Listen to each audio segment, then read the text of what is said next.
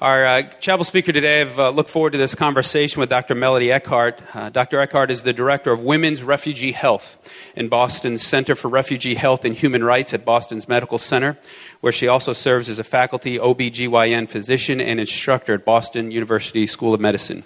Her training includes a medical degree from Johns Hopkins, residency in obstetrics and gynecology at Tufts in Boston, and MPH in global health and population from Harvard School of Public Health. She has 13 years of experience in provision of maternal health. In addition, she is a Global Health Fellow in the Division of Global Health and Human Rights at Massachusetts General Hospital, where her current work includes maternal ultrasound research in Mali and emergency maternal, newborn, and child assessment and training in southern Sudan. Her interests include refugee health, maternal ultrasound in resource-poor settings, and the barriers of antenatal and emergency obstetrical care in the developing world. Dr. Eckhart's previous international health experience include projects in Romania, India, Pakistan, Nepal, southern Sudan, Mali, and the country of Georgia. Her husband Ralph is with us today, and her 3 daughters. If they could stand, and girls are over there, and here's Ralph on the front row. It's good to have, and her parents are here as well, so it's good to have you. Would please welcome Dr. Melody Eckhart.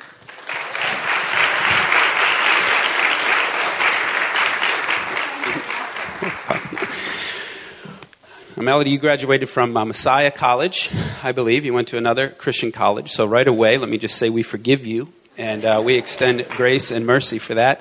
But tell us about your journey, how you knew or how you ended up going into medicine before we get into the really incredible work you're doing. Morning.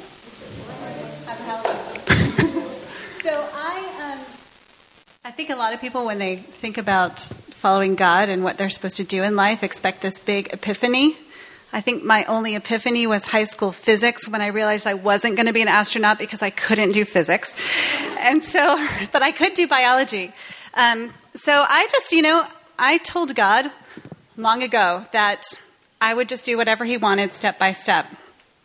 And so he's taken me on a journey step by step. He doesn't tell me what's coming next year. He tells me what's coming tomorrow, and that's what I do.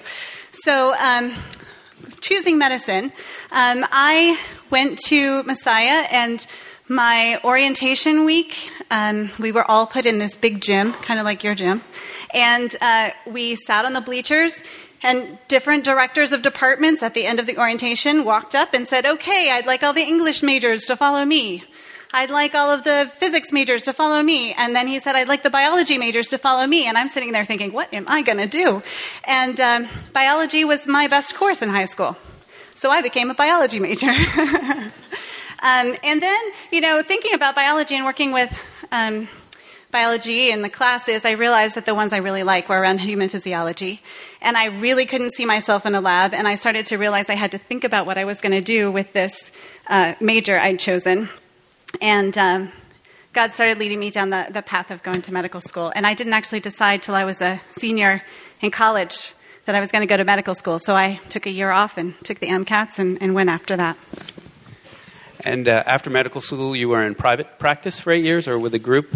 Yeah, so I went to residency for obstetrics and gynecology, and then I was 8 years on the South Shore working. Actually, I worked here in Quincy, the Crown Colony.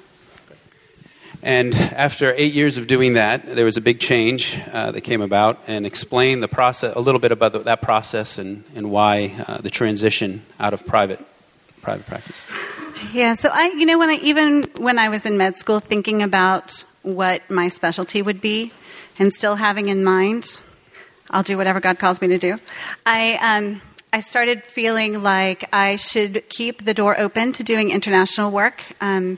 My parents have always been involved in the church and in the missions departments, and I'd been on several missions trips, and it was really where my heart is. So I thought I picked my specialty because I knew there was a lot of need in obstetrics and gynecology. But then, I had children, and there were bills, and so I went into private practice. But that desire to be involved in global health never went away, and Ralph's job changed, and the doors sort of opened by the time Lexi was going to preschool, my youngest. It was time that I could do something different. And so I actually thought I was done practicing medicine and that I was just going to go and do global health, public health work. And I went and I got my master's in public health then from Harvard. And it was in that program while at Harvard that you became associated with refugee work here in Boston. Is that correct? Yes. So during that time, I remember I was driving in the car listening to NPR, and there was a guy who came on, actually Dr. Gordon, who I know now, and he started talking about the Boston Center for Refugee Health and Human Rights at Boston University, and he was talking about people who had suffered abuse or torture in their home countries who were coming here and seeking asylum. And there's a program at Boston University that does the asylum work, the medical affidavits for those patients going through their legal cases, as well as provides a lot of support. And I remember just crying the whole time I was listening to this story on NPR and thinking, I would really love to get involved with something like that. And then while I was at the School of Public Health, one of my classmates said that she was moving and she was leaving a position in the OBGYN department at Boston University. And I started getting involved in doing some global health work on a part-time basis. It wasn't time for our family to completely move, so I needed to find something where I could do global health part of the time and then be here part of the time. So it worked out so that I was able to take over her position at Boston University. And when I came into the OBGYN department, they said, we have somebody who specializes in refugee health work who is going to be leaving, and we're going to be looking for someone to take that position. So I was able to get that job and walk into a space that had been made for me before to be able to do that work. Yes, that is that is incredible how God works. And I was going to mention at the end, but as you just share that point, and as we heard Jan and Cheryl Wyson share their story and how they came together, I hope you see not only in Dr. Eckhart's talk today, but also from Jan and Cheryl and other stories that you hear that God really does work all things together for good. And so it really is about living a life of faithfulness and not always knowing what the next step is, but living a life completely surrendered to God, that He will lead and guide and direct your steps. And so I think that's a testimony to that. Yeah.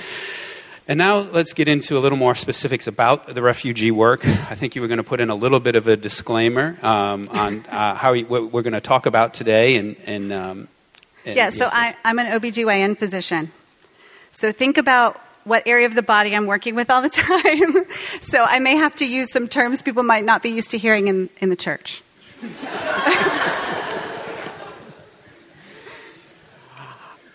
We're ready. Go ahead. So you want me to talk about my refugee health work? Yes. Okay. So I'm basically the OBGYN physician for these women who go through this program, and it's not just women, they have men too, and we have several physicians from different specialties at Boston University that participate in helping asylum seekers. So as a woman, I do, taking care of women, I do their regular OBGYN care, but there's a couple things that I do that are a little different from a typical OBGYN. One is that I write asylum affidavits for women who have been victims of sexual violence. And so that involves me hearing their stories, and I actually have to take pictures of scars and put them in a legal document for the courts.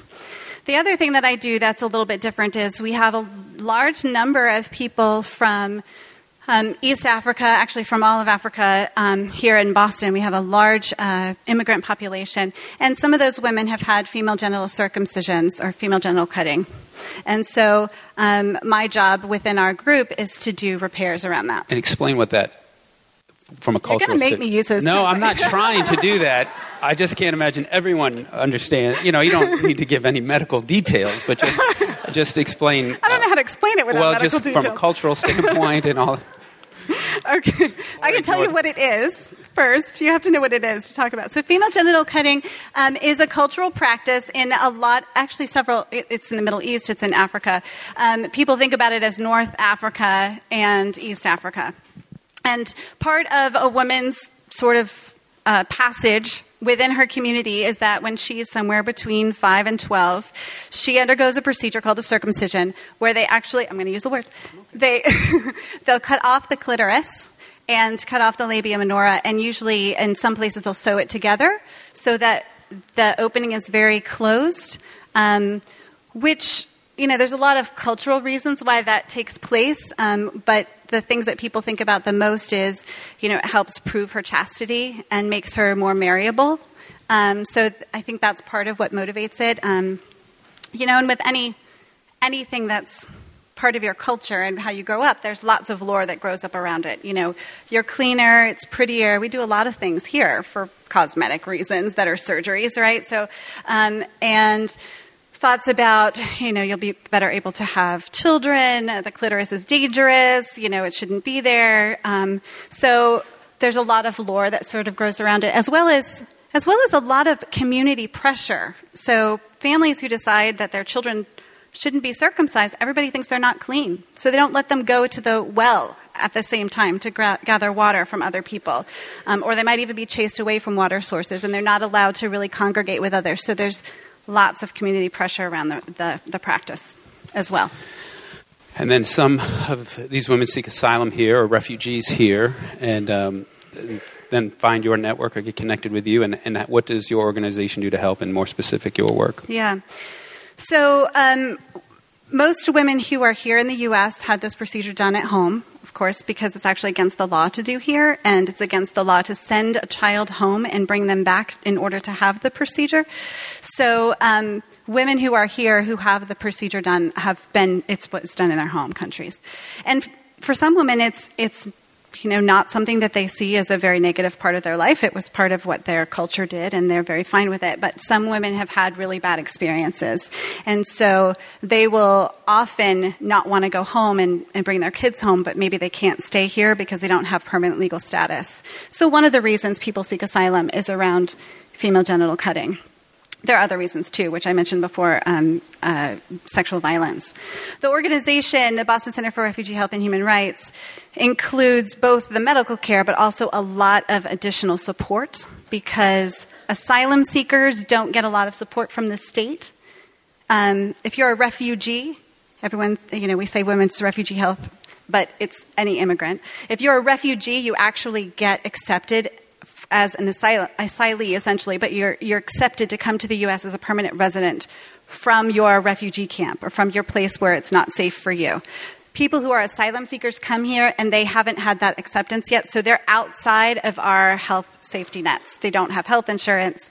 They aren't supported by having Medicare or Medicaid. So our group has special grants to be able to help with all the other needs, like find them housing, help them with job placements, and being able to help them get some work permit for a temporary work permit and those sorts of things. So we do a wide range of things, and psychiatric care is a big piece. And do you want to talk about your work, the surgeries or things that what take I place? do? Yes. Yeah. So when people need repairs, so I'll do the repairs if people need a repair. Some people don't have long-term complications from the procedure, but there are a lot of things that can go wrong and end up being an issue later in life. So you can imagine for women who have been sewed really tight, it's very difficult for them to get pregnant and to have children. And there have been a number of studies, particularly a very large one across 6 countries, looking at women who've had the procedure or not had the procedure. Whether they're sewn up or not, they tend to have longer protracted labors, poor pregnancy outcomes with their baby's not doing as well. So we take really special care of them when they get pregnant, and if they are sewn tight, we have to do the opening. So there aren't a lot of OBGYNs that do the procedure. It's something I've learned since I started working at Boston University. So that's kind of my role, is to fix things when there's a problem. There are other kinds of complications that can develop, so I'll do that surgically, fix those issues. What incredible work. And Dr. Eckhart's we're going to shift to another, if that wasn't incredible enough, all the work that she's doing and how busy she is, we're going to shift to another area of her work, but she will be available after chapel if you want to talk to her or find out more information about the refugee work. But now let's shift to your other focus, professionally. Now, your pastor did say, make it very clear to everyone that she's very active in the church and always helps out in the church. And so as busy as you are, you're still very committed to your local church. Absolutely. And on the worship team here at Wollaston and other things. So you have the refugee work. Tell us about your other global career. health work. Yeah.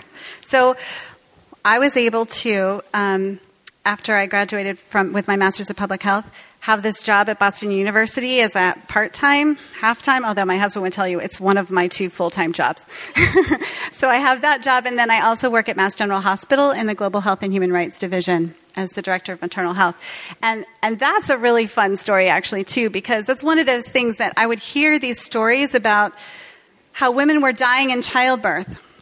And they're dying of things we know how to treat. I know how to treat them. We learn all of this in residency program. And we rarely see a woman die in childbirth in the U.S. And the rates are about 20 per 100,000 women. But in places in the world where they don't have adequate health systems, the rates are 1,000 per 100,000 in some countries, particularly ones that have had conflict. And that's a huge, huge discrepancy for something we know how to treat. So that has been on my heart for a really long time. And then, I had this thought that you could maybe go to the traditional birth attendants and put together a kit that they would have some supplies so that if they were delivering women in their homes, they would be able to at least have access to some things where they could stabilize somebody and then send them to a health center. And that's exactly what I got to do when I started working with the Division of Global Health and Human Rights at Mass General Hospital. We started working in South Sudan on that very type of project. And the biggest killer of women actually worldwide is postpartum hemorrhage. So after they deliver the baby, they bleed too much. And we have a number of ways that we work on that here in the U.S. and most places in the world. There's some maneuvers you can do. You give medications. We have about 5 different kinds of medications. And, if all goes really bad, then we can do surgery. But women in most of the developing world are not delivering in places where surgery is available. They don't have blood transfusions available. They're often delivering in their homes far away from a health center, and they don't have vehicles to get there. So this is part of the challenge. So my thought when we put together our commodities packet, and we were dealing with all kinds of emergencies, maternal and child emergencies in this packet, postpartum hemorrhage was going to have to be a primary focus. But I didn't have any medications because the supply chains were really, really bad in South Sudan where we were working. South Sudan was at war for 50 years. And so really a lot of their systems were very broken. So I couldn't get medications. The hospitals, there was one hospital in all of one state in Eastern Equatoria where we were working that would offer surgeries. No other hospitals existed that could offer surgeries. And it's a huge state. It's, like the state of Virginia. And so that left me with really not much I could do. We have one device that we use in the U.S. called the intrauterine balloon. It is about $350, and you can put a balloon inside a woman's womb, inside her uterus, and blow it up. And just like if you cut yourself on your arm, the first thing you do, right, is put pressure on it if it's bleeding a lot. But you can't really reach inside the uterus to put pressure very well. So this balloon goes inside and blows up and puts pressure against the walls on the inside of the uterus. So we bought a couple of these balloons for $350 each. And we quickly realized that we were not going to be able to equip the entire state of Eastern Equatoria with $350 balloons. So we started reading in the literature, and there are a couple people who have used something you can find everywhere in the world, and it's another word I have to say in church, condoms, right? You can find a condom anywhere. People have been distributing condoms for HIV protection across Africa for the past 10 years, and they're free. So we realized that we could actually use a condom as the balloon, free. And then we just attach it to a Foley catheter or a bladder catheter, and that I could put in their pack, and they could wash that and reuse that. So we started seeing if we could maybe stop postpartum hemorrhage in these villages by using a condom tied on the end of a Foley catheter. And so we really didn't know if it would work. I hear talk. There must be some questions for afterwards. We distributed these to about 130 traditional birth attendants who didn't really have any official training. They sort of inherited the role of delivering babies in their villages from their parents and their grandparents, and tried to train them on how to use it. And we had no idea whether they would be able to do this. And then we started hearing stories from, a health center here or a village there about a woman who was bleeding and they'd used the balloon and it had saved her life. And so we went back and we started asking questions to find out who had actually used this balloon. We came up with 13 cases, and in all cases, the bleeding stopped. In several cases, probably about 50%, the women were bleeding so badly that they had already passed out, which we call that stage 3 or 4 shock when somebody loses consciousness from blood loss. And it has a 50% mortality rate in the U.S. when we've measured it. And all those women survived. We lost one mom. Yeah. Good, right? Right. So we lost one mom because she had another complication the next day related to one of our other problems, which is eclampsia in pregnancy. But they all stopped bleeding. So we've been touting that around the world and have expanded it, and we have now about 175 uses of the uterine balloon with a 95% survival rate. Yeah. Yes. Exciting. So this really has, I read in an email recently, as someone was writing about you, a fond fan of yours, was filling the pastor and me in on your life in an email, and he said that this device, that really maybe is less than $1 now, could save literally hundreds of thousands of lives, and it is growing and more people are being saved from it. So it really is incredible. Thank you for your work. And we're going to watch a brief video of a gentleman who you went to train on this. He speaks of this woman, and when you hear him say this woman, or the lady, I forget how he's talking about Dr. Eckert. He wasn't too fond of the training. So tell us a little bit before about what we're going to see here in a moment. Yeah, so we've stopped just training in little huts, and we've taken this to all levels of the healthcare center. Because even in a major hospital, if you use the condom balloon, you can prevent somebody from having to have a hysterectomy or major surgery.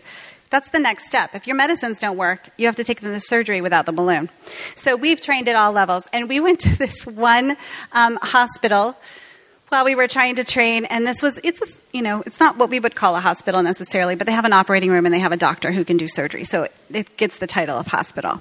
And the doctor, we said we wanted to do some training on postpartum hemorrhage. And he's trained. He knows how to handle it. He knows that if the bleeding doesn't stop with the medicine, you just take somebody to the operating room and you take the uterus out and you can save her life. And so he was not really that excited about learning something new because he trained for 6 years, in medical school. He knows what he's doing. And it took me actually an hour probably waiting for him. He kept saying, yeah, I'll get there. I'll come to your training. We trained with an organization called KMET. You'll hear him say KMET. They're a local organization that helps us with our distribution. And so we finally showed it to him, and he paid attention. He listened. I think once somebody sort of sees it, it's an interesting little device. But then he'll talk to us about a case when he actually realized that he couldn't take the woman to the operating room because her blood pressure was too low. She'd bled too much already, and there was no way to do a transfusion for her.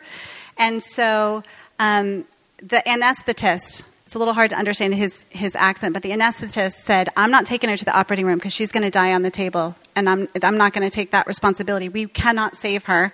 She's already too bad. And his nurse said, remember that balloon they talked about? So he'll tell you that story. So my name is Dr. Richard Olunga. I'm a senior medical officer, and I'm also the clinical manager of Bama Hospital in Siaya. So you recently had an experience at delivering a child where a woman had a serious postpartum hemorrhage, and you used the UBT. Yes.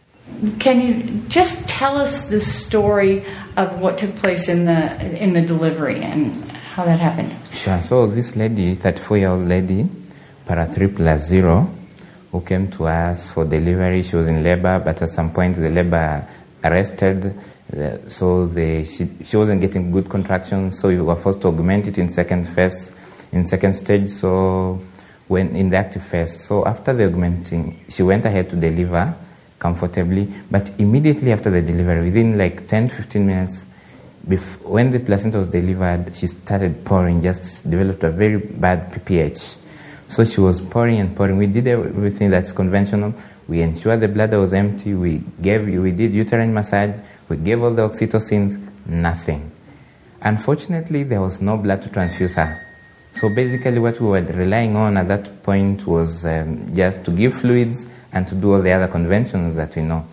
Then at some point, it even didn't come, the idea didn't come from me, but rather from my nursing officer in charge. You said, we've been trained by KMET on this issue of UBT. Let's give it a try, just to see, because the lady was pouring, literally pouring blood, and she was already turning pale. She was confused. She was in shock. The pressure had already gone down at around 80, 50. At some point, we couldn't even detect the pressure, and the pulse was quite high. She'd already developed tachycardia, trying to compensate for the acute blood loss. So basically what we did, we tried the UBT technique. And, it was like a desperate measure, because at some point we knew we were losing the mother. Yeah, everyone knew that we were going to lose the mother. So we put in the balloon, just the way we'd been shown by KMET. We inflated it with around 60 cc of water. Then we put in, the balloon to hold it back from coming out. Then it worked like a miracle. All the PPH stopped at once. Just stopped once. We're all shocked, because, we'd really tried many conventional things. But it stopped at once, and, everyone was excited. And now we started looking for blood. We never found blood. We called the nearby institutions. There was no blood. So we pressed in with the fluids. But now, because the bleeding had stopped, with our fluids going on and the bleeding had stopped, the lady who had already collapsed at this time, was already semi-conscious, wasn't communicating, wasn't taking command, started coming back and asking us. She was saying, I was feeling thirsty and I was feeling like I was dying. I felt like I was dying and I was feeling quite thirsty. And she came back. So after she was stable, that is when we contacted our coordinator, that's Lady, and asked her, now, you taught us this thing, we've done it, it's worked, it's a miracle, it's worked well, it saved a life. But now, when do we remove the balloon? Then she told us, you can keep it as 12, 24 hours, it's okay. So we kept it in, and after around 12 hours, it was removed. Then it was stable, and absolutely no complication after the UBT. It was a successful story.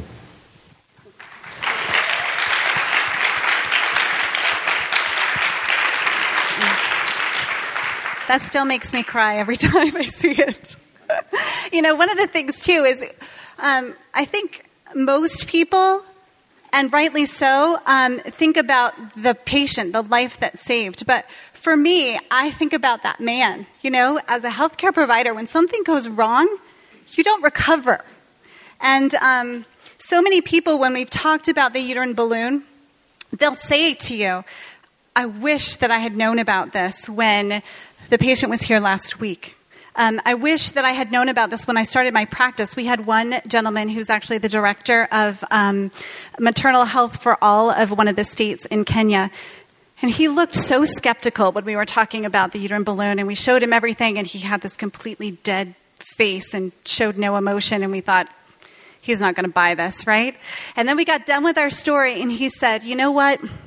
The first job I had at my hospital, I had a woman who came to the hospital, and he said she had delivered at home and she was bleeding. And you could trace her footsteps in our hospital from the admission ward. Someone sent her to outpatient. She went to the pharmacy. She went back to the admission ward. And then we finally got her on the inpatient ward. And you could trace the blood following her around because she was bleeding so badly and it wasn't being recognized, right? And he said, we did everything we could at that point, and we just couldn't make the bleeding stop, and she died. And he said, I have paid for her child through school and college education because I never forgot that woman. And it's devastating. And I really see this not only as a way to save lives, which is great and important. It makes a huge difference for every one of those women's children, because they're much more likely to get educated in healthcare and things. We know that when the mother's in the home. But I also think about the healthcare providers who've been really working without a sense of hope, and maybe just having one more tool will give them a chance to make a difference in somebody's life and to have some hope that they can do that job and not have to feel this. So that's part of what it means to me too. Well, thank you. Thank you so much for making time for us today and being here. One of the reasons, before we thank Dr. Eckhart, one of the reasons I wanted to lead this conversation, and not Jenny or Edie, my wife, or another woman, is because it really is important for men to know these things as well and be supportive and be concerned about postpartum hemorrhaging, and that then hundreds of thousands of women that are dying around the world, and the refugee work that we're doing. And now we already have great leaders like Dr. Eckhart, so I challenge you guys to be supportive and encouraging, and just get out of their way and let them lead. But to really recognize this, we should be concerned and cared for all of us. It's not just a women's issue by any stretch of the imagination. But so I wanted the community to know that. But can we thank Dr. Eckhart this morning?